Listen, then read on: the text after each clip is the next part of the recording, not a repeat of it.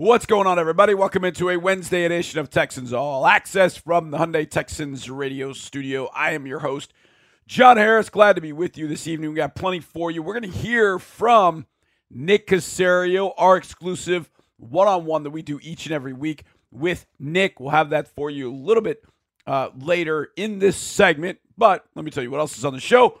DB City is going to go behind enemy sidelines with Marcel Louis-Jacques, who covers the Miami Dolphins for ESPN.com. We'll have a little bit of In the Lab with myself and Drew Doherty talking about rookies not named Davis Mills.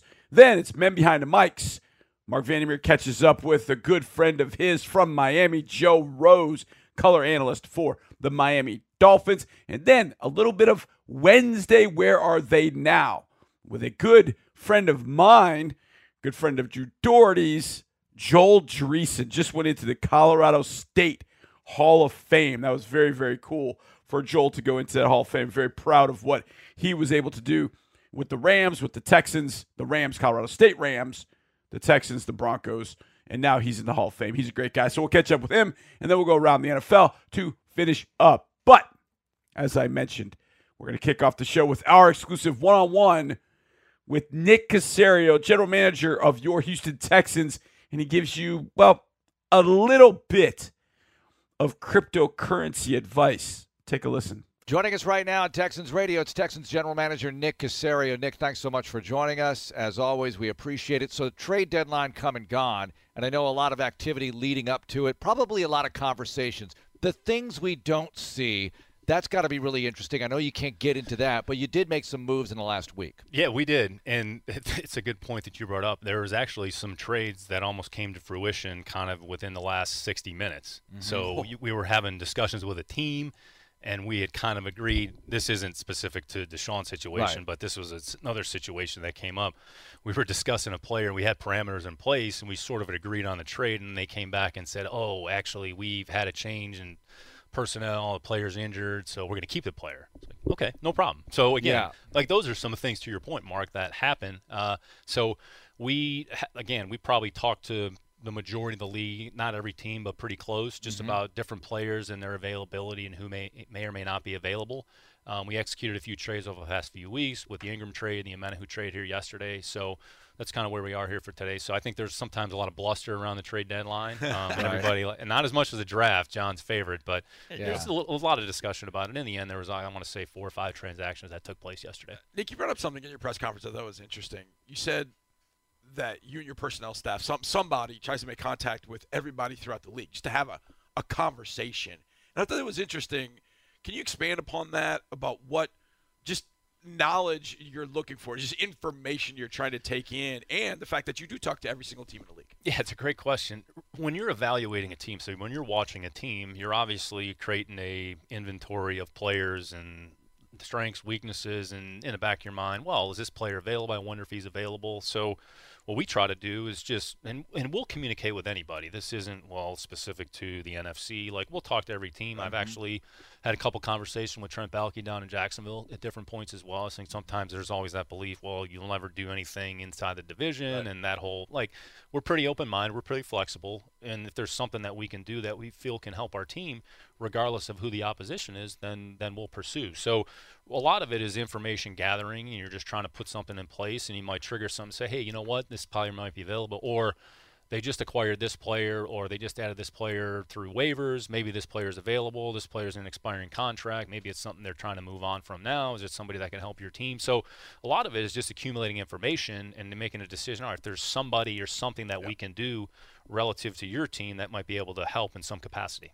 Well, you mentioned with Deshaun, no deal, and you go day to day with this. So moving on into the rest of the season, you mentioned every week you're just going to approach it, best chance to win, do whatever it takes to get that win. It's almost like every week's a bowl game for you, because no matter what the record is, you're trying to get that done, and no matter who's on the roster.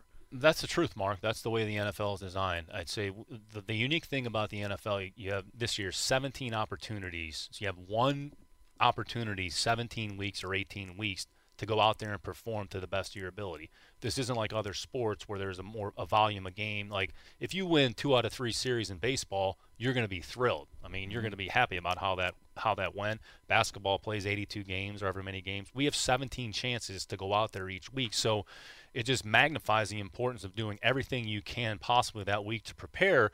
And regardless of the circumstance or what happened the previous week, you can't spend too much time on it, good or bad, because in a lot of respects, it's not going to have a lot of bearing on what happens that following week. How difficult, Nick, is it to take your personal emotion out of any particular deal or move or anything that you make? And I think about Mark Ingram, because you talked about it at the podium, about how tough that was because of what he meant to the team, but it was the Saints that called. And so your emotion probably says, man, I really want him to be a Texan, but, man, the Saints, how difficult is it to take emotion out of the whole deal? It's a great point. I think you have to take emotion out of a lot of decision making. You have to be very rational. You have to be very thoughtful. You have to be very pragmatic and just go through your decision making process and arrive at an endpoint, whatever that is. So in Mark's situation, I think the great thing about that, we were very honest with him about the circumstance. David had reached out to him kind of the night before.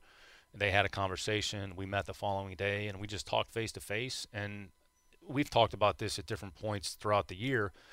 Football, it's played on the field, but it's still a people business. So the best thing you can do is just be honest and be very forthright and communicate transparently and provide the information where you see fit. And Mark's an unbelievable human being. He's been a great player for a long time. He's been a great player for their franchise, for the Saints, for a long time. In the end, would we have rather had Mark continue with us? I mean, probably. Yeah. But the way it worked out, I think it was the right thing for everybody involved. You were asked about Davis during your press conference, and how difficult is it to evaluate what he can and can't do when you are struggling running the football and some of the other issues on offense? You have injuries on the O-line and that sort of thing. Yeah, you have to just look at the individual player and his performance and some of the things maybe that he can control, some of the skills that are specific to the quarterback position. So the quarterback, every player on the field depends on another person around them. So the offensive line can't do – they're dependent on the guy next to them. So the guard and center, they need each other in the double teams. The quarterback – you have to make sure the tight end does the right thing, and a receiver can't do his job unless, everybody has to do their job and everybody has a responsibility. So you focus on your individual skill. What have you done? Did you do the right thing on the play? Did you make the right decision? And we were able to execute it from a physical standpoint. And there's examples of, I would say specifically him doing that, and there are other examples where, quite frankly, that hadn't been the case. The interception is a play that he would probably want to have back. I mean, it wasn't sound football, it wasn't a good decision, and that's something, hopefully, if you get in a situation like that, the next time you make the right decision. Nick, the mechanics of moving Charles to the 49ers, what does that mean for you guys? What does that mean for him going forward? Yeah, it'll be a good opportunity for him. He's a player that had some front flex 6 to kind of 3. We've been playing a number of different players at that position, so it's just going to present more opportunities for some other players. Charles is going to a good system, a good defense. I think what he does will fit them, fairly well, and they were interested. I would say there was actually some other interest in him, from some other teams as well. So, that's going to your question earlier, Mark. You just kind of sort through everything and just try to take the information and ultimately make the decision that you feel makes the most sense. When you see players around the league, you evaluate everybody who's draftable, so you have whatever grade you have. So how do you track what they do through their career with another team so you can see if you got it right or not? Were we right on this guy or wrong, even though you didn't pick him? No, it's a great question. So I would say even actually something we're doing here this year. So we have a rookie production chart that we, our people in our technology department put together so you can kind of see, all right, who's playing, who's doing what's their level of performance, and then look at the second year. So go from their rookie year to their second year, how are they playing, how are they performing? And then you go back and you can always look at the players that were on your team and your program, kind of evaluate their performance and just see, okay, maybe it was a system fit, maybe this was better, this player performed better, or maybe this player hadn't done as well, what's the reason why? So there's a lot of things that go into that.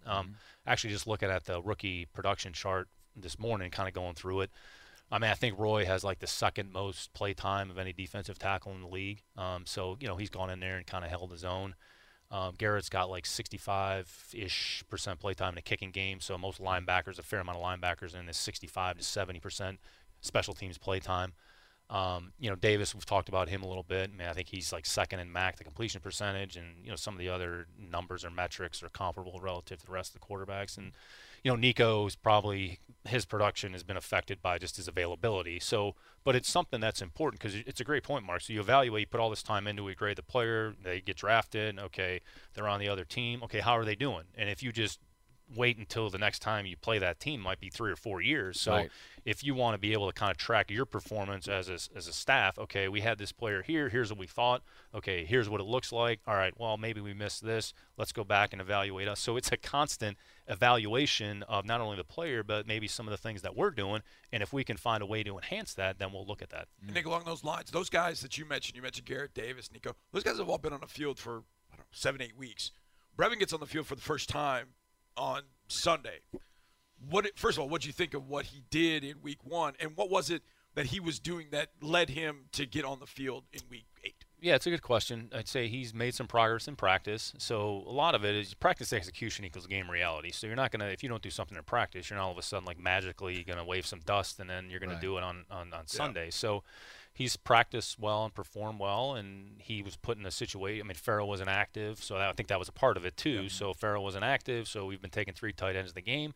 So he took Brevin in the game, and he took advantage of some of the opportunities that were presented. Now the big thing will be, all right, moving forward, do we see a consistent level of performance, or is there some variability in the player's play?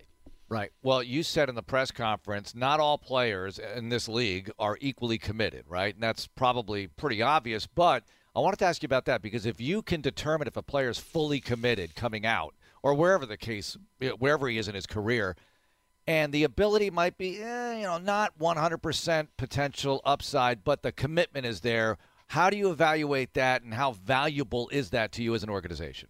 It's the $25 million question. Mm-hmm. So if they have the traits and the characteristics that are requisite to becoming a successful player, right, they have to have a certain level of skill that they can actually go out there and perform their job. So if a player is coachable, if a player will work hard, if a player will improve, and he'll make a commitment to being a great player, and then combine that with a skill improvement, a certain level of skill and continual skill improvement, then he has an opportunity to become a good player. And then when you have as many players like that as possible on your team, then it's a collective effort, so that it just enhances the overall performance and the ability of your team. So that's ultimately what you're trying to do when you build your team, is just to identify those players with those traits or characteristics. And it could shrink the pool of players because you might eliminate some players. Mm-hmm. And if that's what your philosophy or belief is, then you have to be true to that and stick to it. I'm fascinated when you talk about the only TV I watch is CNBC. It's the only thing I watch, or whatever it is that you watch. By the way, were you at Minute Maid Park last night? Okay. Of course. Anyways, just checking. Yeah. Lost his voice. When you stand at the podium, you know everything that went on with the Phoenix Suns. You know exactly what happened with the Houston Astros. How much do other sports leagues and what other teams do? How much are you following that and then taking mental notes of, wait a second, I think we could apply that, or I think I like the way they did this. How have you been able to kind of track all of that and then bring it into what you do on a daily basis? It's a good question. I think it's really more of an appetite for learning and curiosity and seeing. You're never going to paint everything with a broad brush and say, okay, this situation is exactly like the Houston Texans. No situation is alike. Right. You can look at some of the elements and some of the things that they had to endure and say, okay, what were maybe some things that had happened? What did they get right? What did they get wrong? Okay, how did they fix this problem? This took a little bit longer. Okay, they allocated time and resources to this. So you're just processing a lot of information. I think it's just more of an insatiable desire to learn and try to grow and improve. And if there's elements that you can take and apply them to your situation, again, this is specific to the Houston Texans about what we're trying to do, but it could be said XYZ Corporation where you're basically trying to start a program or put something newer in place. What cryptocurrency do you recommend, Nick? I'm just kidding. Coinbase. Okay. He's got the answers. It's not about individual. It's not about Ether, Solana, Bitcoin. Just getting into the game. Coinbase gives you kind of an opportunity to exposure to the exchange where all of them trade. So Tom gave that guy a Bitcoin. We're going to have another podcast about it. Yeah, we are. So Tom gave that guy a Bitcoin for the football. Was that a good move? Tom is very smart with about everything he does. So that might have been the company that endorses or that he endorses or whatever. Maybe, I don't know. Nick, thanks so much for joining us. Best of luck this week. Thanks, guys. Appreciate it. Yeah, imagine that. General manager knows a little bit about Bitcoin, Coinbase. Yeah, smart dude. I know there's some out there that poke fun at that, put that on social media today, but that's okay. I like having a smart GM, and I like being in that room with him every single time we have a chance to catch up with Nick Caserio. All right, we got a little bit of news that we'll hit in the second segment, but we're also going to go behind enemy sidelines with Marcel Louis-Jacques of ESPN.com covers the Dolphins. That's next on Texans All Access. Welcome back to this Wednesday edition of Texans All Access from the Hyundai Texans radio studio. And if you're a teacher out there like I used to be, John Harris, football analyst, sideline reporter, Algebra 1, Algebra 2, pre-calc, calculus, calculus BC. Yeah, I used to look for any little help I could find out there. Well, ConocoPhillips has got all of you teachers covered with Toro's math drills.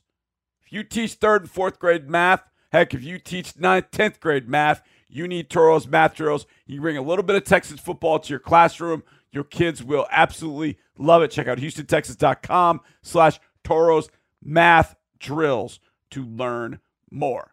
Like I said, welcome back. It's time to go behind enemy sidelines with DP Sidhu. And this week, it's Marcel Louis-Jacques, ESPN.com. He's been covering the Dolphins for a while, knows them in and out. DP, take it away.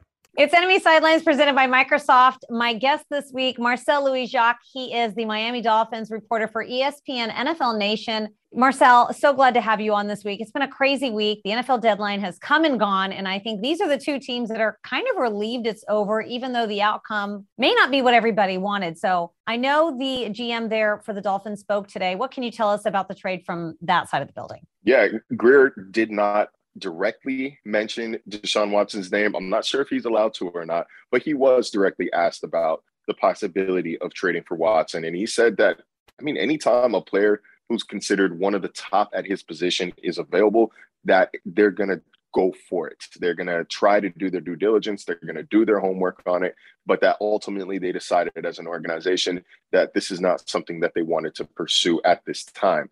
He did say that they're going to finish out the rest of the season, and then they'll evaluate the roster come this offseason. And so the way that I took it, the way that we took it in this room, is that the door's not closed yet. I think that we are basically in an intermission of what's been a really, really long and drawn-out movie or play, whatever drama that we want to call this. And I think it's going to restart once again as soon as this season is over. Yeah. And, I think the big question is for quarterback Tua Tagovailoa, where does that leave his status with the Dolphins and his future now that there was a lot of talk about a potential trade and now there isn't one? So where does that leave him now for the rest of the season and beyond? Chris Grier thought that this is not an indictment on Tua, that this is just a special scenario in which, again, one of the top players at his position became available. I don't know if that means they don't think Tua can become one of the top players at his position, but these next 9 games are going to go a long way toward really trying to establish his ceiling. He's had kind of an unorthodox start to his career. He's coming back from that, from the fractured hip as a rookie, coming back from fractured ribs this year. He's dealt with being benched in the fourth quarter for Ryan Fitzpatrick last year, and then the Deshaun stuff all this year. So it's really been just kind of a unfair start to his career. But as he told us, life isn't fair. So I think he's ready to move on. He's ready to put 100% of his focus into this team and into finishing as strong as they can. And I think the Dolphins will legitimately evaluate where they are come season's end. Yeah. And with Tua missing the games with the rib injury, and now that he's back, what can you tell us about how he looks since he's returned and how much of his performance this year could be placed on the quarterback's shoulders as opposed to other factors that go on with the offense, O-line, et cetera? Well, he wasn't great per se against Buffalo. He did put them in position. I don't know if I want to say position to win, but he put them in a decent position to complete a comeback at the end of the game before ultimately he threw a pretty tough interception kind of with his back against the wall. But those 2 games before that were the 2 best statistical games of his career, completing 75% of his passes. He had a 6 touchdown to 3 interception ratio. I thought he was playing great football. And, it does kind of bring the question about that, okay, here he is playing the best football of his career, and they still were not able to beat the Jaguars or the Falcons. But that's not solely on his shoulders. This is also a defense that's ranked ranks in the bottom, we'll call it bottom fourth in the league in yards allowed per game, in scoring, in third down defense, in red zone defense. I mean, there's not really a lot that they're doing well on that side of the ball. And that's a massive concern because that was supposed to be this team's strength entering the season. So it's not just a quarterback issue. And that was really kind of the debate surrounding a possible trade for Deshaun Watson was, does even a guy like that elevate this team into something that it's not? Because he played the best football of his career last season, and the Texans were still 4-12. So I think that, Tua deserves his share of the blame for sure. He's thrown some pretty back-breaking interceptions over the past 3 weeks. He's still, maybe not being as aggressive as he can at times or being too aggressive at times. So he's still figuring out that balance, but he has not been the most prevalent issue on this team. That is still their struggles on the defensive side of the ball and their struggles in pass blocking. I mean, they are, according to our pass block win rate, they're the worst pass blocking team in the NFL, and they are not blitzed very often. So it's kind of there's a lot of things that I think they could use those picks to improve this team. And I think that Tua could be the guy who takes them to the next level once the pieces around him are settled. All right, lots to unpack there, but let's just talk about the record for a second. 1-7, much like the Texans, they've lost 7 in a row. But last year, after finishing 10-6 and narrowly missing the playoffs, a lot of people thought that the Dolphins were big contenders over there in the AFC East. So, with Brian Flores building his team, it looked like things were headed in the right direction. After the start the team has had this year, what's the reaction in Miami and around the building with the 1-7 start and where the Dolphins season is headed so far this year? Well, if you ask players, I mean, most notably Mike Gesicki, he takes the stand right behind me every week, and he tells us we are that close. We are almost there. We're right there. And to their credit, I mean, the Bills game ended up being a multiple score loss, but Falcons' loss was a last possession game. The Jaguars' loss was a last possession game. The Raiders early in the year, last possession game. And when you look at some of these one-score losses that they've had, you can really boil it down to, okay, they either turned the ball over in the red zone, or they weren't efficient at the end of the game. They turned it on too late. Like they're full of – it's not like they're – they just got their butt kicked for 4 quarters in every single week. So I do think that they think the pieces are there, and that it just is going to take, as Brian told us today, it's just going to take finding the right formula. The way they tell us, the way they talk to us, this team still believes in its coach. This coaching staff still believes in its players. And, they do have a lot of games moving ahead here to try to kind of figure it out. I don't want to go out and say, they've got a bunch of get-right opponents here, because at 1-7, there's no such thing as a get-right opponent. You are the get-right opponent. But they have the Texans coming up. They've got 2 games against the Jets. They have a game against the Giants, against the Panthers as well. Like, there are a lot of opportunities to right the ship coming up. And really, in situations like this, all it takes is one win to get that mindset turned around. And I think that's what they're obviously looking for this weekend. All right. Well, the receiving core there has been banged up a bit, and a lot of Texans fans know all too well with Will Fuller how that goes. And it looks like, the injury bug has bit him again, and as well as Devontae Parker missing some time. But the one bright spot for the receivers, Houston native Jalen Waddle leads this team with touchdowns. He's got 3 touchdowns. He leads them also in catches.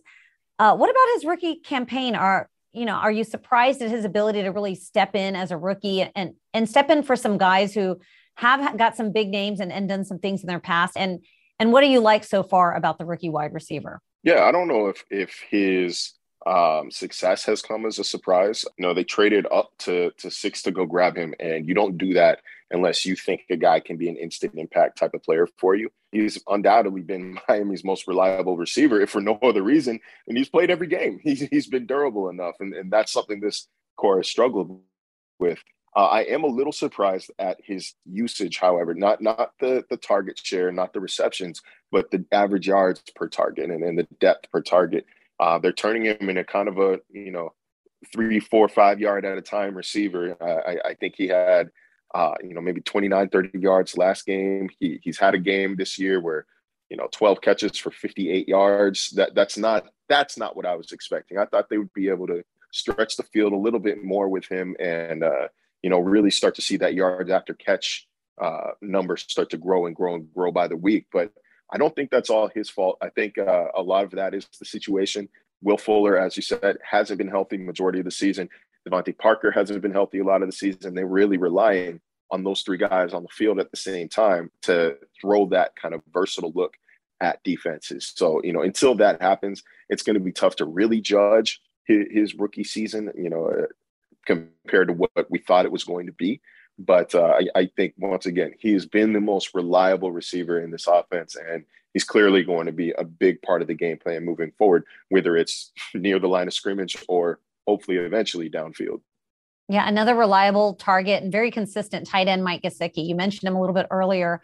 With the injuries at wide receiver, do you see the Dolphins incorporating him a little bit more in the offense? What are your thoughts on that? He's got 475 yards receiving, so when he is out there, he is so productive as a pass catcher. But do you see his role growing at all, especially with the consistency that he offers? And what makes him so tough to cover? Well, what makes him so tough to cover is he is such a speed mismatch and a size mismatch at the same time for opposing linebackers and safeties. One of those, he's too quick for a linebacker to keep up with. He's too big at 6'6", 6'7" to get bodied up by a safety. And he's got a real eye for finding the soft spot in any zone or any defense. You saw it last week, 4th and 6. Tua hits him on a 40-yard pass downfield, and that really helped extend the Dolphins' hopes in that game. Obviously, they didn't win at the end of the day, but that just shows you that they are looking for him in those critical moments. I don't know if his role is going to grow exponentially more than what it is right now. I know that, one of Tua and one of Miami's big concerns here compared to early in the season is getting its playmakers going early on in games. And you saw it against the Bills. I think Tua's first 10 passes, like 5 of them went to Devontae Parker, 5 of them went to Jalen Waddle. Those aren't numbers you'd like to hear if you maybe have Mike Gesicki in fantasy. But I do think you could expect to see him be a part of their game plan across all 4 quarters, again, because of how much of a mismatch he is to opposing defenses. And it's a contract year, man. I think he wants to be involved because you want to get that biggest payday possible. And he's proven himself to be arguably their best offensive player, period, maybe even team MVP over the first 8 games. All right, well, let's talk about that defense that you mentioned earlier. Xavier Howard, he made big news before the start of the season, wanting to get traded, didn't get traded. He's still on this defense. And it seemed like not a lot changed from 2020 to 2021. So, what do you attribute the struggles on defense to from last year to this year? Where has been the big drop off? And how do you explain the fact that it's been underperforming compared to where they were last year? I think that the most, when you look at that defense last year, they weren't really spectacular in terms of stopping their opponents from moving the ball downfield. They're middle of the pack in yards, passing yards, rushing yards allowed per game. They were good at, top 10 in points allowed per game. But where they really shine were in those crucial situations like 3rd down and in the red zone. They were actually the best 3rd down defense in the NFL last season. This year, that has completely flipped. They are actually the worst team in the NFL on 3rd down this year. So, their yards per game averages have ballooned a little bit, but again, that's kind of what they did last year. But now they're not stopping teams. They're not getting off the field on 3rd down. They led the NFL in turnovers last year. They're not taking the ball away at a high rate this year. And, that's kind of an unsustainable model to build your defense around. So until they start succeeding at the points of attack and in those critical situations, it's going to be hard for them to attain the level of play that they reached last season. Because like you said, there isn't a lot different. These are all the same guys back, more or less. You add a guy like Jalen Phillips, you add guys like, Jason McCourty, and you would think, okay, this is an improved defense. You got a defensive-minded head coach as well. Same coordinator for back-to-back years. So I think it's really just kind of focused around, like I said, the critical scenarios, the 3rd down, the red zone, and then taking the ball away that they really need to improve, or else, the wheels are going to continue to fall off. All right, Marcel, I know it's a big week for both these teams as they try to get their season turned around, but what are some of the stories that you're working on? Yeah, well, I've got a big picture story on the past 5-6 drafts that the Dolphins have put together. See, how these players have panned out. It was obviously a major storyline. They're like the Sixers of the NFL as in terms of acquiring draft picks. The Sixers, haven't made it all the way work yet, but they've reached the Eastern Conference Finals. The Dolphins have not been quite as successful doing that tank model. So I want to kind of evaluate what went wrong. I want to evaluate where this team's direction is now that Tua Tagovailoa is actually the quarterback, and we can actually believe what we're being told instead of whatever smoke screens are being thrown out. So, looking forward to that. And then just looking forward to getting into some Houston actual film study. It feels like, we haven't been able to focus just on the football for the past couple of weeks. And I know you guys down there are probably in somewhat of the same boat. So it'll be nice to just get on that tape and see what we're expecting on Sunday. I had a couple guys, Jerome Baker, Christian Wilkins. The first thing they thought of when asked about this Houston offense is the team speed, especially in that backfield. So looking forward to seeing that pop on tape and seeing if the Dolphins have the kind of horses to cover them. All right. Well, looking forward to it, Marcel. Appreciate the time. Glad the trade deadline's behind us. We can focus on football again. Appreciate it as always. Absolutely. Thanks for having me on. Wonderful stuff there from Marcel Louis-Jacques of ESPN.com, who covers the Dolphins there in Miami for the worldwide leader. All right, we get back. We'll go in the lab talking about rookies not named Davis Mills next, right here on Texans All Access. Boy, it's usually about this time of the show when I start getting hungry and I start thinking about burgers. And that means I'm thinking about Freddy's frozen custard and steak burgers. Freddy's is all about the good and creating more of it. More drive-through celebrations, more road trips around the block, more family dinners and lunches, more car picnics and desserts, maybe even more second desserts. Now, I've never done the 2-dessert thing, but I have done the cheese curds with a turtle concrete and don't feel bad about it. More being together as much as we can with 17 area locations in the Houston area. Freddy's keeps the good going with the taste that brings you back. And now I'm even more hungry. I have to wait because we still got radio to do. But it's time for a little bit of In the Lab with a guy that I know would join me at Freddy's in a quick second, and that's Drew Doherty. This week on In the Lab, we decided to talk about rookies not named Davis Mills. Here we go. Let's talk about the rookies who are not named Davis Mills on this team. So it's a group that's actually gotten quite a bit of playing time for the most part in a lot of spots, and we saw one of them get playing time for the first time this last Sunday in Brevin Jordan. But let's begin with Nico Collins, who over the last 4 games, because he missed a little chunk there after Cleveland, and if you throw in the Cleveland game, he's had a reception of like 18 to 20 plus yards or more, at least in all of those games, it seems, maybe with one exception.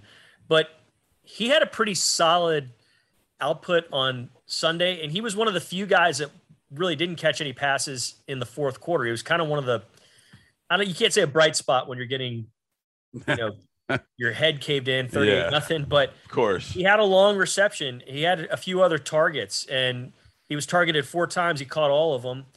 What's he doing well in your estimation, and what's he working on? Because he was targeted 4 times, but is he just not getting open to not get targeted more? Is it a combination of Davis Mills just being a little bit inexperienced and able to find him? Is it kind of all of that? But I've just at a superficial glance been impressed with what I've seen from Nico Collins. What have you thought about him? Yeah, I agree with you, Drew. I think he's been really impressive. And yeah, I think the other day, I think there are a lot of things that are wrong is not the correct word, but just for Nico, look, he's a rookie. He just is now hitting the halfway point of his rookie year. And like you said, I think he missed three weeks dealing with the shoulder issue, but and on top of that, he missed all of 2020 opting out because of the COVID issues.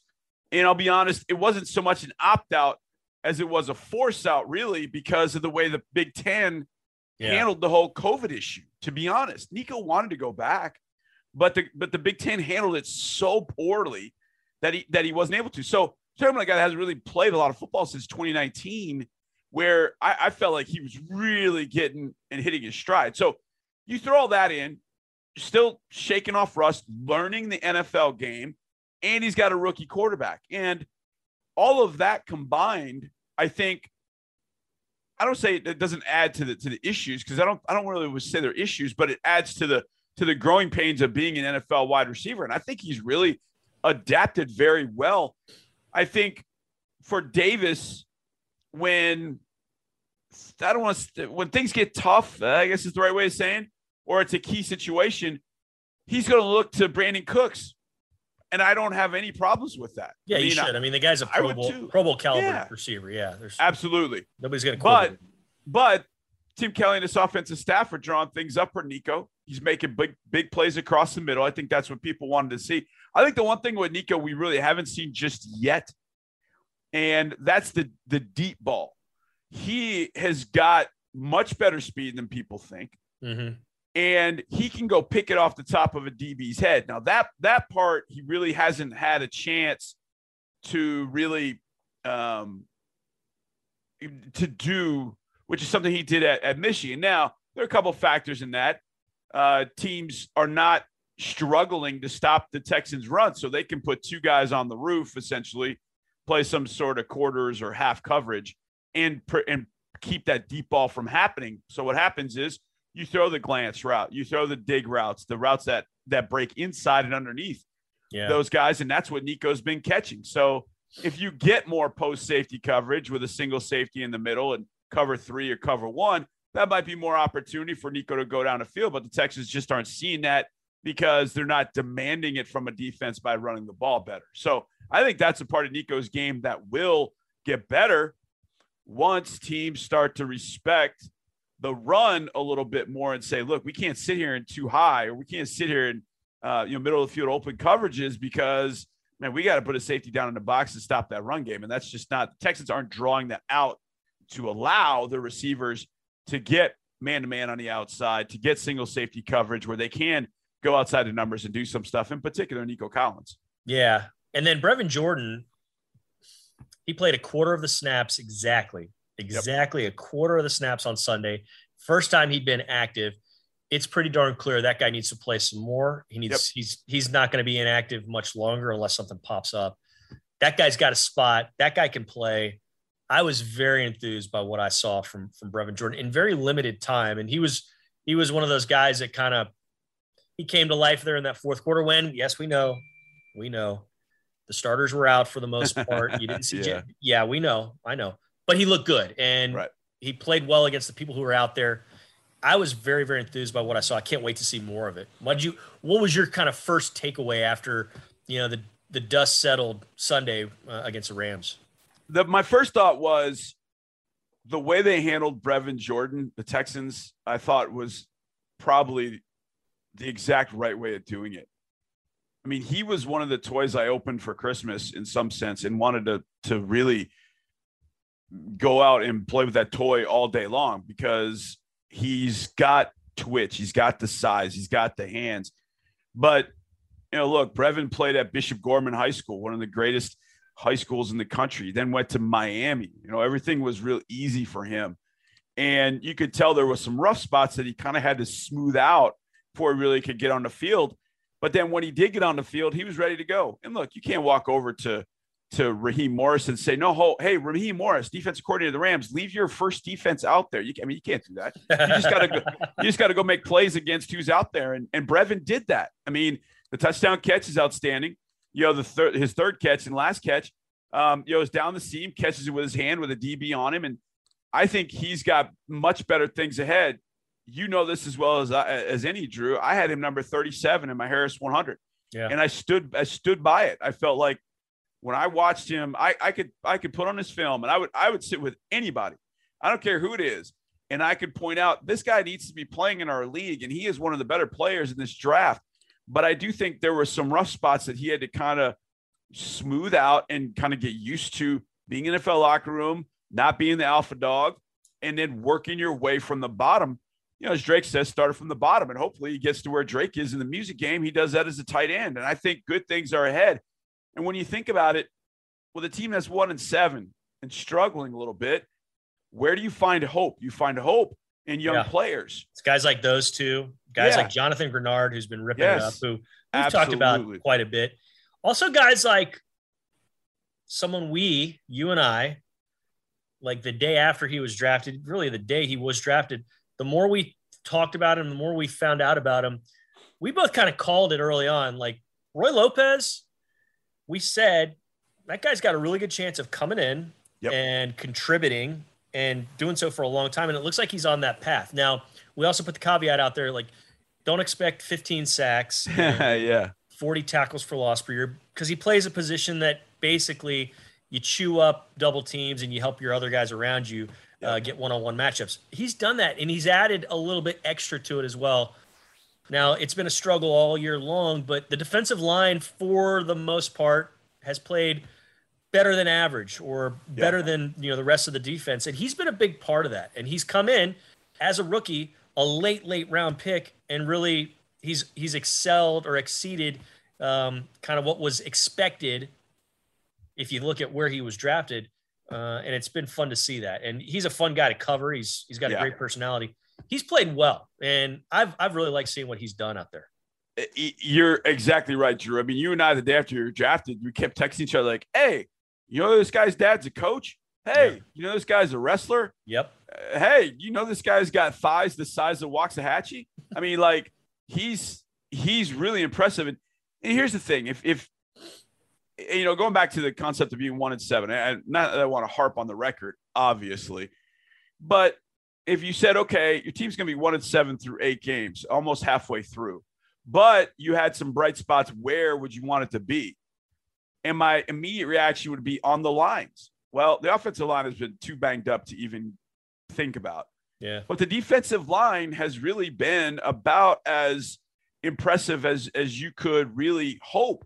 And that's after J.J. Watt moved on to the Arizona Cardinals. So John Grenard stepping up. Jacob Martin, I think, has played some really good football. We've seen DeMarcus Walker make some plays on this defensive line. Malik and then Collins. You've got Roy. Malik Collins has done some amazing. I mean, Malik and Roy on that safety.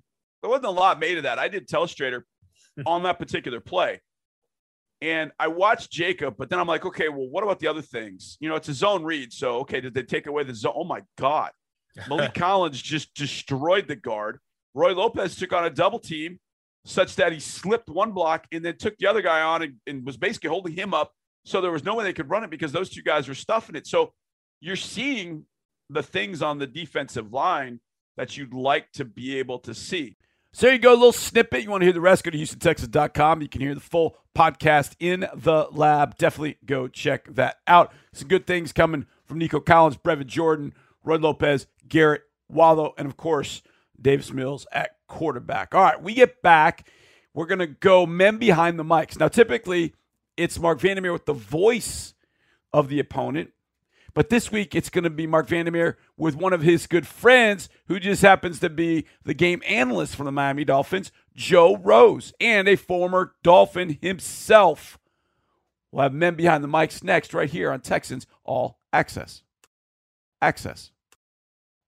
We got 1 hour down and 1 hour left to go right here on a Wednesday edition of Texans All Access. I am your host, John Harris, football analyst, sideline reporter. We didn't do this in the first hour, so let's hit this. A little bit of injury report news before we get to our men behind the mics.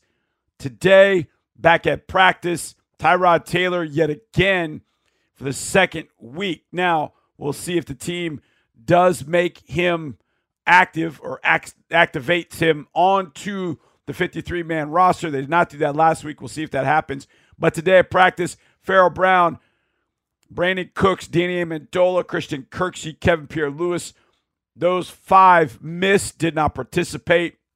Danny Amendola, Brandon Cooks, not injury-related, so my hope is those were rest days for those 2 guys. And in your limited, Rex Burkhead, Chris Conley, Jacob Martin, Justin McCray, Hardy Nickerson, who was put on the 53-man roster officially with a transaction today. The Dolphins, Tua Tagovailoa was limited dealing with ribs and a left finger. Now remember, left means a lot because he's left-handed. So left finger on his throwing hand, full participants, former Texan Greg Mance and Jalen Phillips. So Wednesday injury report, we've seen a lot of injury reports over the years. Not that it tells you everything. It tells you something. I think the biggest news was that Tyrod Taylor back again at practice, as Nick Caserio said he would be, and as David Culley said he would be. And now we'll see what that means for Sunday, whether Tyrod's going to be the guy starting or it'll be back to Davis Mills. We will find out very, very soon. Now, let's learn a little bit about the Dolphins with our men behind the mics.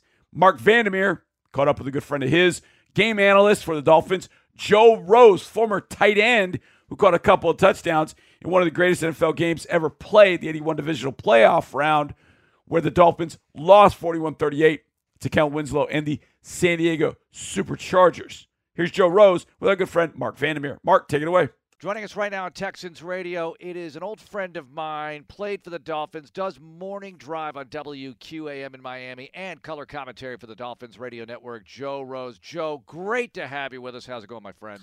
Mark, I'm doing great, and I wish our two teams had a better record, but it's always great talking to you. Well, it's always great, and they have the same record, and it's weird. I listened to you a little bit on the Odyssey app this week, and it sounded like you were talking about the Texans, the problems that the Dolphins have had. Well, tell me, what are some of the problems that the Dolphins have had, Joe?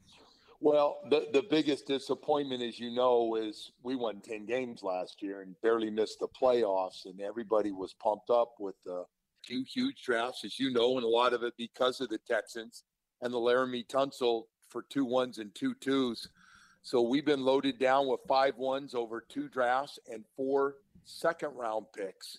So that can really turn things around. So I think people are really excited about maybe some quick development of some of these young guys, getting Will Fuller, the speedster. Oh, by the way, that played for you guys. Yep. And it just hasn't worked out. None of the things I just mentioned have worked out for the Miami Dolphins. I call it, to be nice here, slow developing 2 rookie classes, the last 2 draft classes, very slow developing, to be nice. And the second very frustrating part of this whole thing has been Will Fuller with a finger is going to miss again this week. And I think everybody thought he'd be back after 3 games, and this will be his 5th game out. So it's been real frustrating. He had a suspension. He had a game he took off for personal reasons. So we barely know Will Fuller at this point. He missed all of camp. Can't make all that up. Yeah, and he would be a big plus for Tua. I know these two teams have been linked to all the trade rumors and everything, but let's talk about the quarterback the Dolphins currently have. How is Tua doing? What does he need to do to develop better, to get better, improve in this league? Hey, Mark, I got to tell you something. Since coming back from his cracked ribs, I got to tell you, I've been impressed.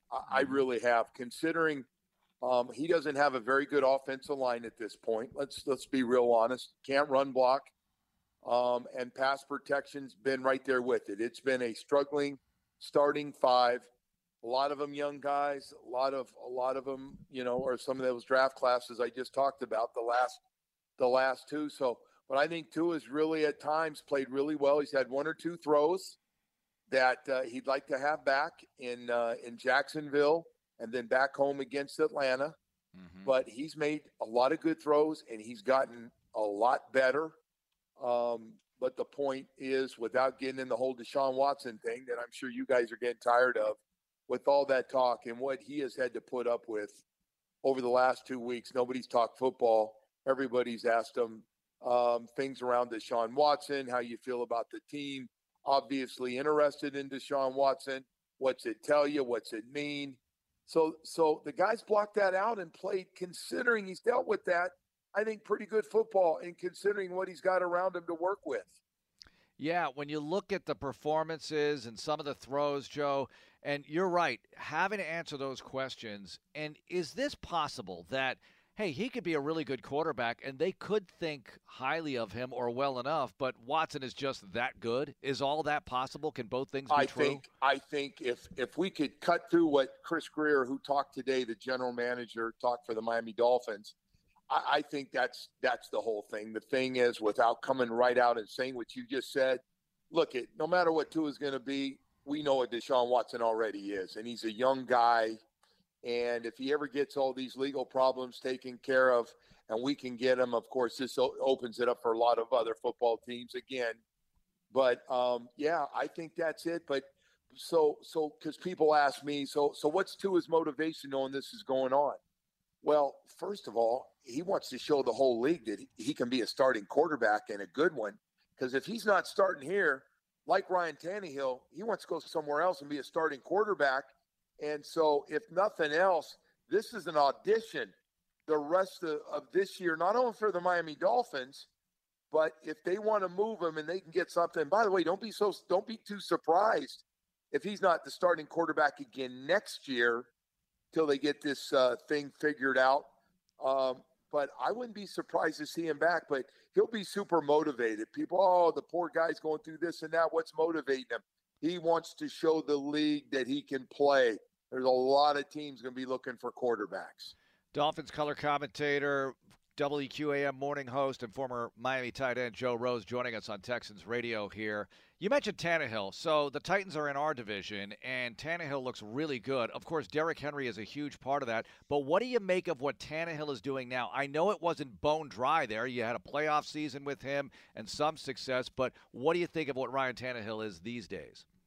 I think he got with a better team, with better talent around him, starting with a better offensive line, and that guy that was running behind him, Derrick Henry, that I'm convinced about half the league defensively doesn't want to tackle him anyway when he gets running.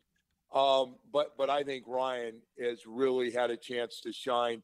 Got a new contract, got a frontline contract that's really going to set him up. I think he was out to prove something. This was more about the Miami Dolphins, their system, and what I was playing with, and not about me. And I think he's been able to prove that to the National Football League. I think he's a really good quarterback. I don't think he's top elite, but I think he's a really good starting quarterback.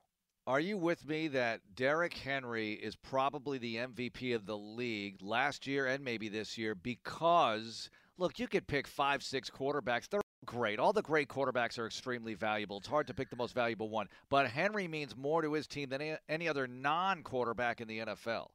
100%, and I think they're going to find out. I think they're going to find that out. He's almost at 1,000 yards mark already for this year. He's had a 2,000-yard season. Again, I've seen a lot of yapping, really good physical defenses, and I'm convinced a lot of guys made business decisions and didn't want to tackle him one-on-one or when no hurry. Either that or he got a lot faster, because I'm watching him outrun a lot of guys that are giving it the old arm special that don't look like they're really interested. Do I really want to try to tackle that 250-pound guy who can run? All right, Joe, what's happening on defense for the Dolphins? The numbers are not pretty, to say the least, and this is a Texan saying that. The Texans have been struggling in that department as well. They look good through a couple of quarters, maybe 2.5 up to 3 quarters, but then in the fourth quarter kind of breaks down. What's been going on with the Dolphins on that side of the football? The run defense has actually gotten a little better. The pass rush is just not good enough. We added Jalen Phillips, one of those first-round picks when we first started this conversation, not making an impact yet, from the University of Miami. Needs a lot of work. And so I'm not sure he has a coach that can help him with the work he needs, by the way, with hands and leverage and all the things that great pass rushers need to do. So the pass rush just hasn't been there, and I just have noticed when quarterbacks, all of them, and we have seen Trevor Lawrence recently, we have seen Matty Ice, who now we've seen them all, and Josh Allen last week. When those guys have time to throw, they are chewing us up. Mm-hmm. And so we blitz. The blitzes haven't always got there on time either. So I think the biggest problem, shockingly, is our secondary has not been as good as I thought it would be. And saying that, when you don't have a pass rush, anybody, as you know, any starting quarterback in the NFL can chew up his secondary if you can't get there after a while. All right, Joe, I did a bunch of shows with you when I lived in South Florida, but I never got to ask you questions like this. So I'm going to go for it right now. What was it like to play for Coach Shula, the most successful coach in the history of this league? Very intimidating coming right out of Cal Berkeley. I'll start with that. Very intimidating. When I got here, everybody said, hey, welcome to playing for the toughest coach in the NFL. So that wasn't exactly what I wanted to hear when I got off the plane as a draft pick for the Miami Dolphins. But man, he was just, it was unbelievable because of his track record, because I was aware when I got there and still had a few guys on the undefeated football team I played with, I got it real quickly that this guy was a frontline, disciplined coach, believed in doing things the right way, not making mental mistakes, don't beat yourself. And in the old school of really tough practices, he had 2 of them every day. But probably the exact and right coach, being a little wild coming out of Berkeley that I needed to play for, that really helped me.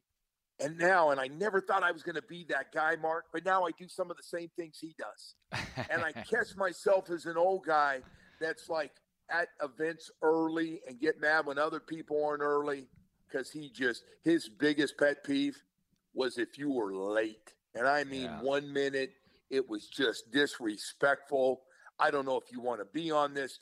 I mean, he could in the old school of the NFL, he got his point across by the way he coached and his rules and regulations.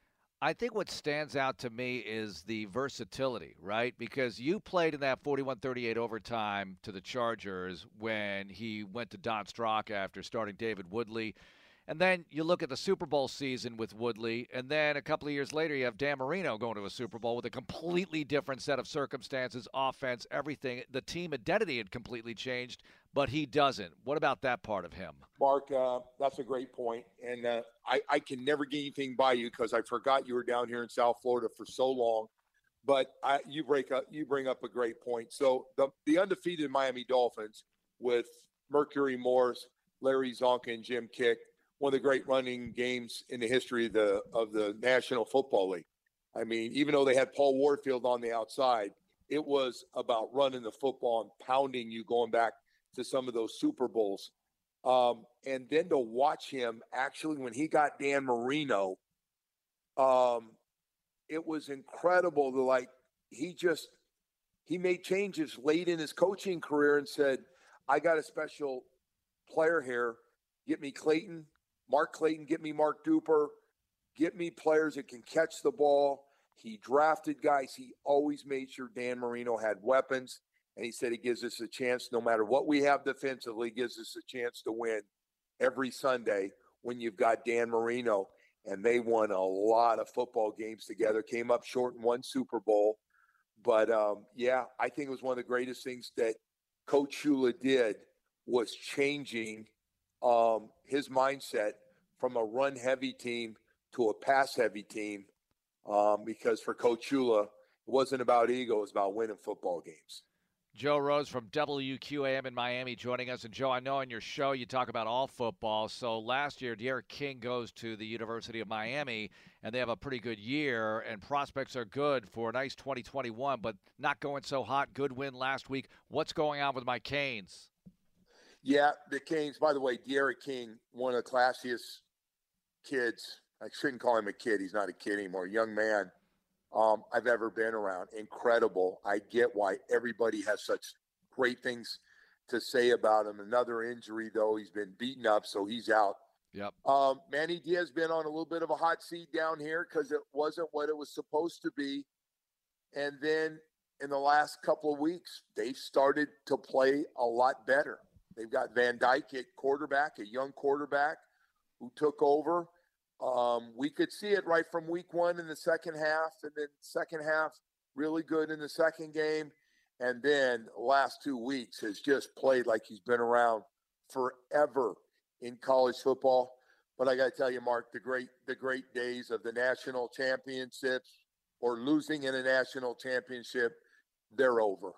I mean, we are way, way behind that. It's about trying to figure out how to win the Coastal Division in the ACC. When you were here, you were there, and you got to see some of the greatest teams. By the way, now that we look back, some of the greatest teams in the history of college football and all those guys. And I know you've had some of them, like Andre Johnson, have been a big part of the Texans.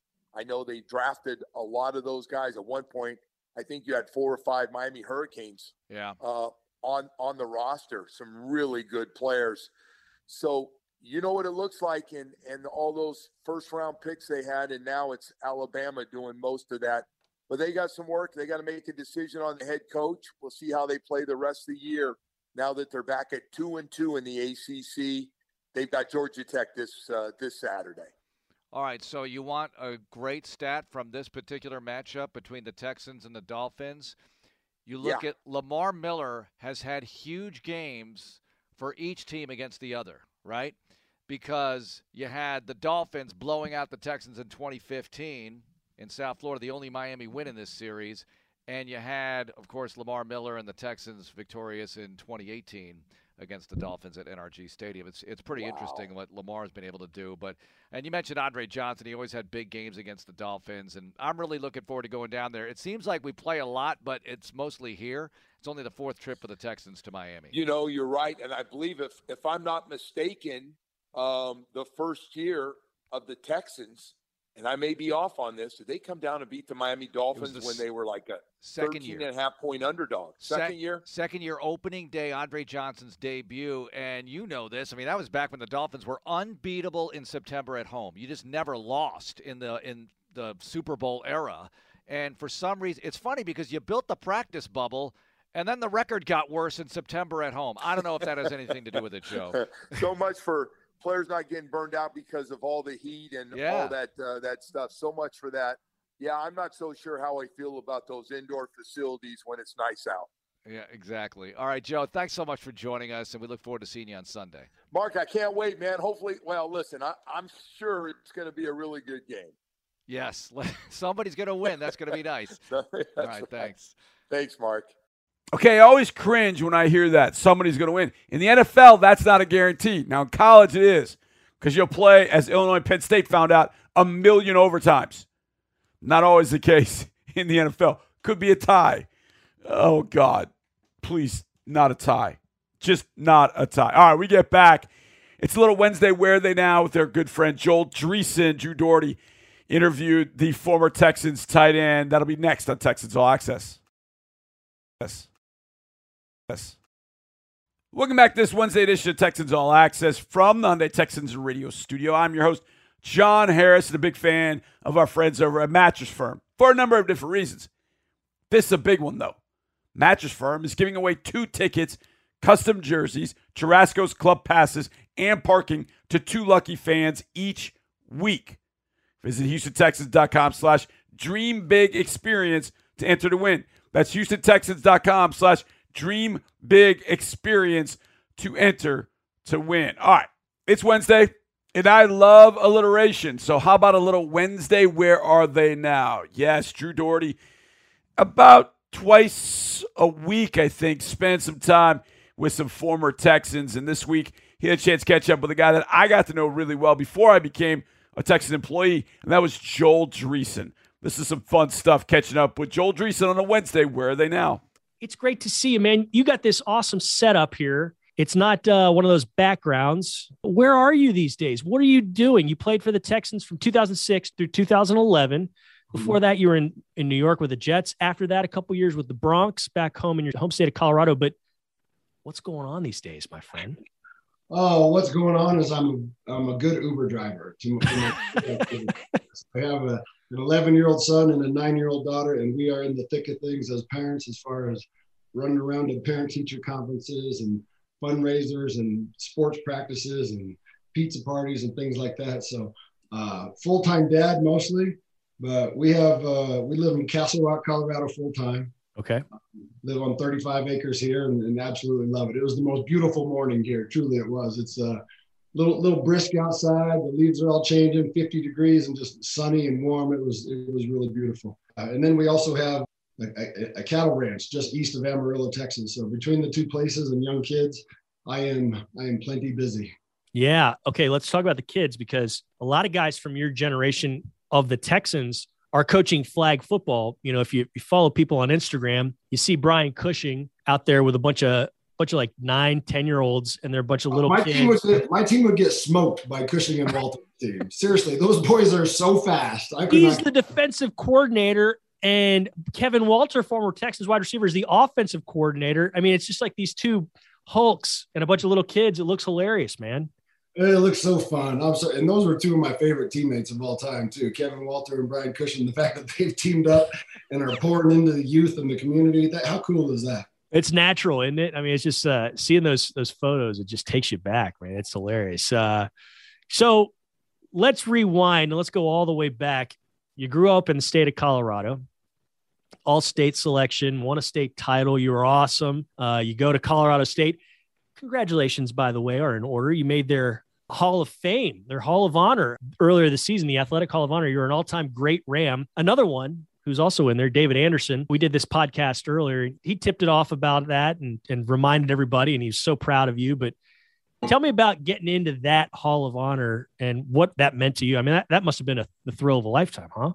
It really was. It was just something that was not expected. I mean, just with COVID and everything and the whole year that they had prior, I didn't even know they were going to have a Hall of Fame ceremony or induction this year. And so the athletic director called me up about middle of July and kind of said, hey, we want to induct you into our Hall of Fame this year. I was brought to tears because, I mean, you see it all the time on NFL Network when, David Baker does the knock on the hotel room door. Like that's a big deal for those guys to live on forever in the NFL Hall of Fame. That's as cool as it gets, right?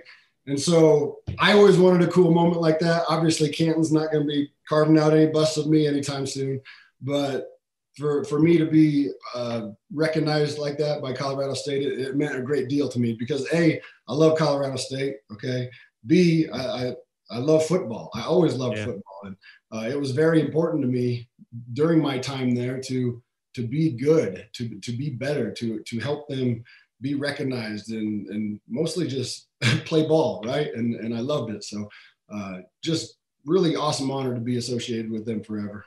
Yeah. And I mean, most of us have a great time in college, whether we're college football players or just regular students. So I imagine that kind of plays into it as well. It makes it all the more special that you're getting honored. I tell people this all the time. I tell people I would trade every dollar I earned in the NFL to go start college over again. It was so much fun, really, living with your teammates and your boys in an off-campus house and grinding away, going to school and practice and winning ball games. There's nothing like it. Nothing like it. Yeah. So you went back. I guess you were honored at halftime of a game and had a whole weekend of it earlier this year. They put me up in a nice hotel in town and took care of myself and my family, included us in the game. And we got recognized in between, I think, the first and second quarters. It was a great CSU event. Let's put it that way. That's cool. That's cool.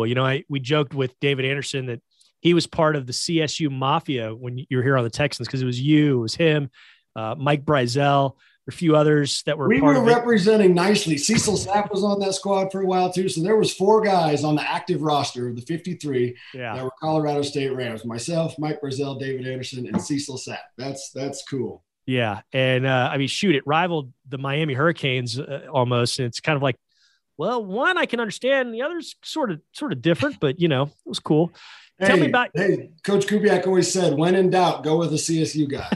Hey, if their talent's neck and neck, choose the CSU guy because he's going to work harder. No doubt.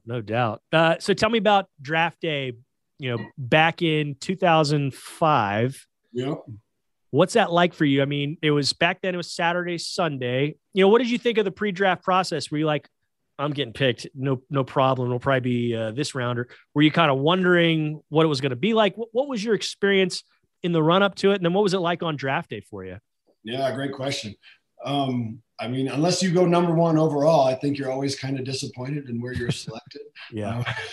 That's just the way of it. I was hoping to be a first day pick. Like I was really at the end of the 3rd round. I wanted to be chosen so bad. And the Broncos were selecting. I was like, oh, this could be it. Come on, please. In the last pick of the 3rd round, they chose Maurice Clarett, the running back out of Ohio State. And right, God bless his heart. Like he's changed his life around. He's amazing. But if there was ever a player with like a bunch of red flags that says do not draft, I feel like that would have been him. And then they didn't choose me. I was like, oh, come on. And so 5th round, then finally at the end of the 6th round, the Jets, who had shown the most kind of pre-draft interest in me, finally called me up and were like, hey, we're going to take you. I think it was 198 overall. Same pick as Tom Brady, or 199, one of the two. Oh, wow. And so I was disappointed. I was hoping to be selected higher, but at that point, it don't matter. You got to go make a squad and go learn how to be a pro and all those things.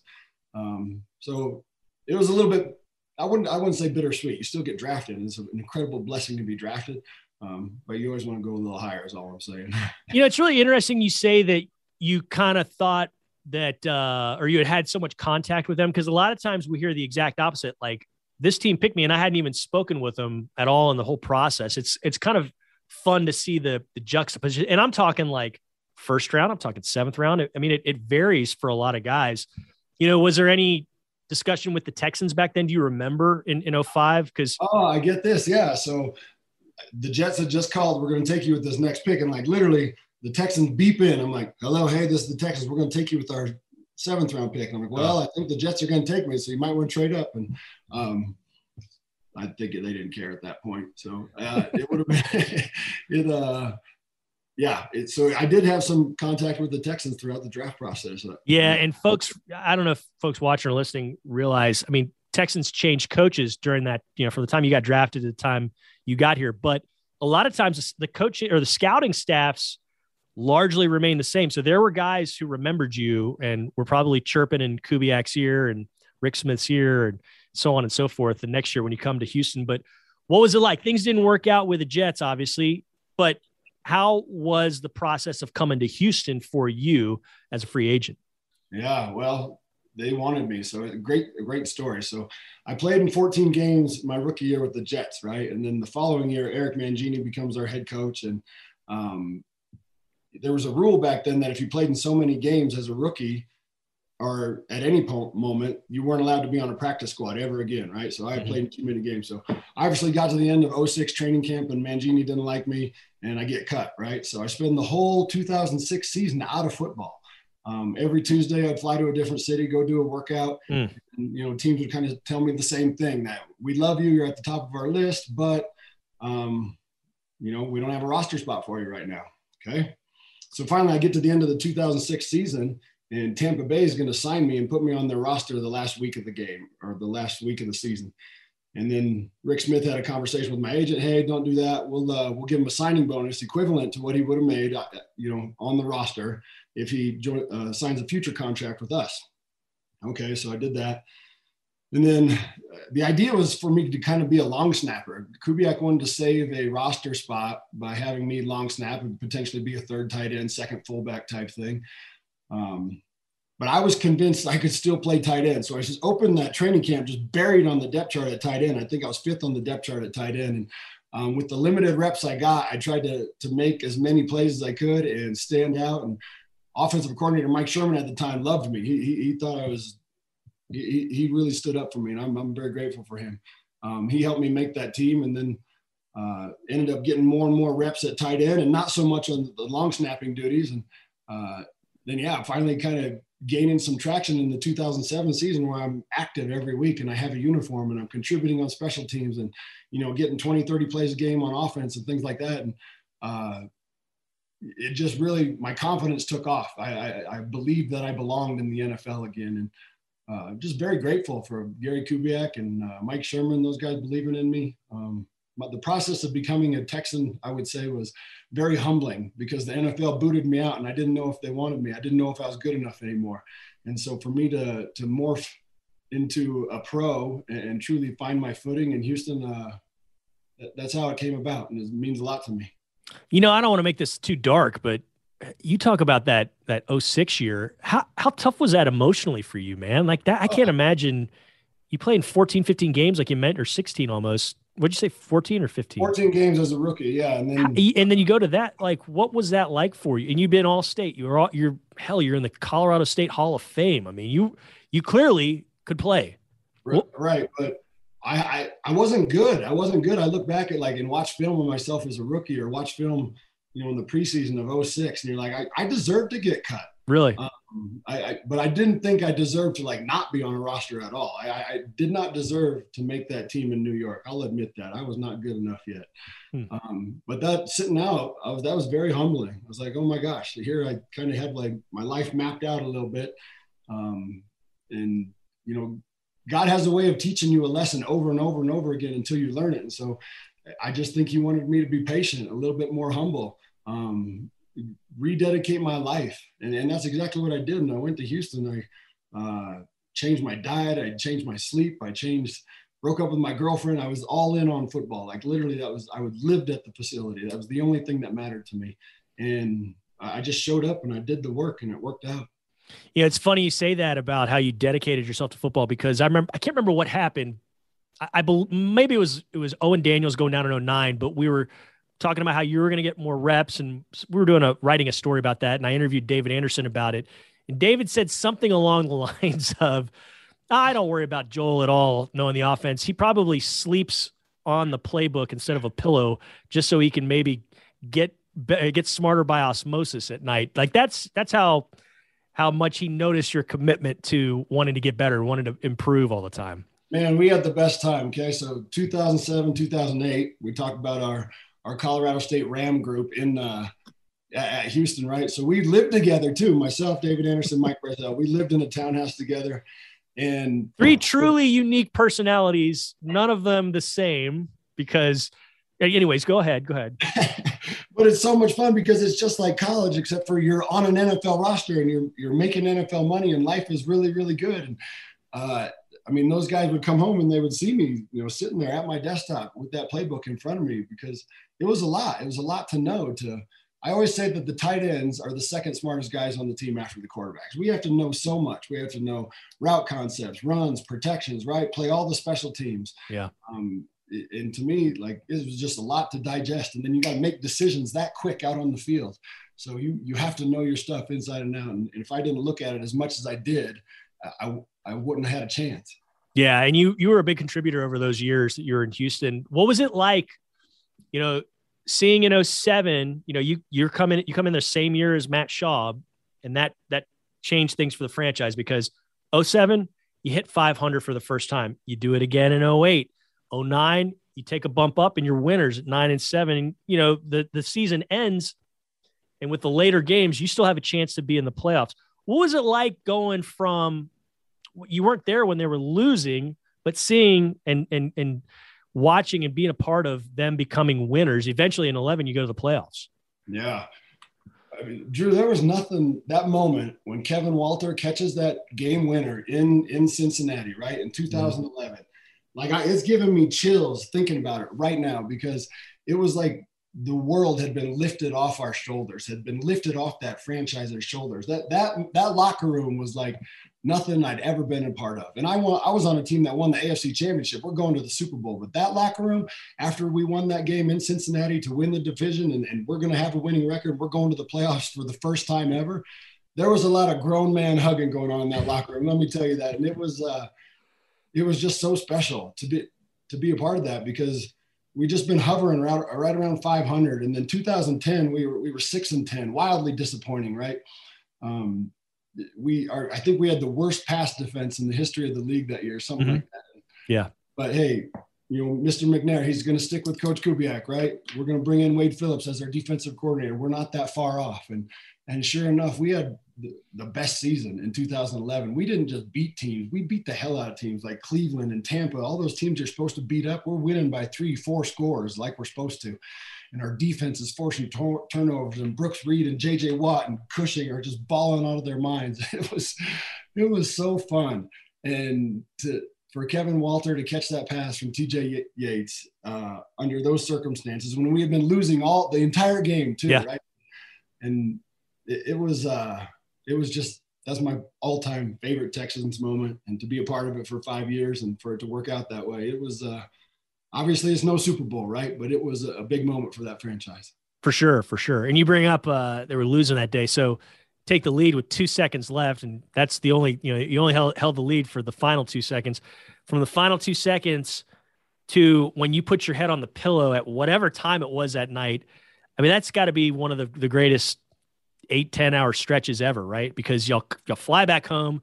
The flight was a party, and then you land, and there's a few thousand people out in Bud Light Plaza, and I mean, you must have just been on cloud nine, all of you guys, right? I was, but I actually had a terrible injury that game. When we get done, I'm gonna send you this picture of how bruised my leg was. It was nasty. So I was in a lot of pain on that flight home, but like, you couldn't hide the smiles. And I remember just the fans greeting us when we landed and at the stadium when we got back. It was so cool. So tell me about, who are you keeping in touch with still from your days in Houston? Which guys? Yeah, I keep in touch with Kevin Walter a little bit. Him and I talk. Owen Daniels and myself, we talk. David Anderson, Mike Brazel, Tim Bowman, right? Tim Bowman. You should get him on this. He's on the list. Yeah. Okay, good. You guys would have fun. We do some business deals together, and still keep in touch with him. Matt Schaub just went to his retirement party back in March. That was really awesome to be around everyone again. Yeah. Kubiak and I will text every now and then. A lot of those guys. Well, you definitely need to come down here and see Kubiak, because he's set up on a nice bit of property up northeast of town, and he's got a ranch, and he's got a cool setup. We went out and visited him a couple months back and had a fun time. What was it like playing in that offense? Because in looking back at the highlights, if you type up like Joel Dreesen highlights, it's you, and you're usually butt naked, wide open. It seemed like, because that play action boot, like you always seemed to be open. That was not just unique to you. I mean, you saw it with Owen Daniels. You saw it with Andre Johnson, who everybody knew was the best player on the field, and you had to cover the guy. You guys got so wide open. What was it like playing in that offense? Teams hated playing us when we were really good like that in 09, 10, 11, because everything looked the same. Mm-hmm. All of our formations, you didn't know if we were running or passing, right? And from the moment the ball was hiked, if you didn't play that play with the right technique, whether it's run or play action pass, you're beat already with the speed we had on the over routes and the commitment it took from the safeties to stop our run game. Coach Kubiak and Rick Dennison, all those guys on the offensive side of the ball did such a good job of making everything look the same, whether it was our outside run, right, where Arian would stretch, boom, put his foot in the ground and explode through the whole 8, 9, 10 yards. Oh, then he's a 43-yard touchdown, right? Committing to stop that means that you're not committed to stopping those play action boots, those play action double moves where Andre fakes the over route and then bam, reverses field back to the opposite pylon.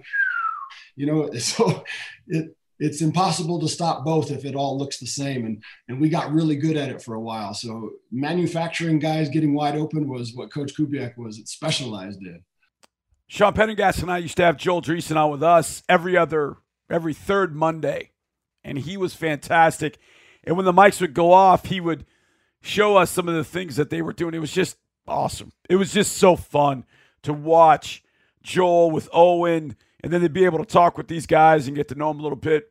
Great stuff. And I remember he and his wife used to come to the show. When he was doing the show, he'd bring her and her family. And his son, who's now 11, was just a newborn. It was amazing. He's now 11 years old, man. Time has flown. That was great stuff with Joel Dreesen. When we get back, we'll go around the NFL next right here on Texans All Access. One final segment of this Wednesday edition of Texans All Access, and we kick it off with the Schlumberger Stats Challenge. And the stat is the square root of 144. Yeah, it's 12. I just wanted to see if you guys knew any square roots. 12, which apparently is the number of times that Baker Mayfield didn't throw the ball to Odell Beckham Jr., that Odell Beckham Sr. pointed out on a video that was put on YouTube yesterday. How about that? How about that? And that leads us to a little bit of Around the NFL here to close down this show with a little help from our friends from Schlumberger. To take the stats challenge, go to HoustonTexans.com. That video got posted. Now, I don't know if OBS, Odell Beckham Sr., who was a fine player in his own right, if he put the video together or if he was just retweeting or liking a video that was already made. But Odell Beckham Jr. is, as was told to a few media members, Mike Silver in particular, he is no longer with the team. Now, the trade deadline passed without OBJ being traded. So the Browns sort of have a couple things at work here. Number one, they can release him, which if he's released, he's subject to waivers, so somebody can just pick him up and take on a contract. They want him. I don't know if they want to do that. That contract's pretty rich. Or the Browns can hang on to him, try and fix it, and this sounds like that's what they're going to do in Cleveland, try and fix it. But Baker Mayfield was asked today about it, and he probably handled it about as well as you could. He just said, look, if he's here, great, we'll work it out. If he's not, we got other guys we can rely on. Baker Mayfield, for all of his faults and for all the things that he doesn't do extremely well. Tell you what, he handles adversity, especially in the press, as well as anybody that I've seen.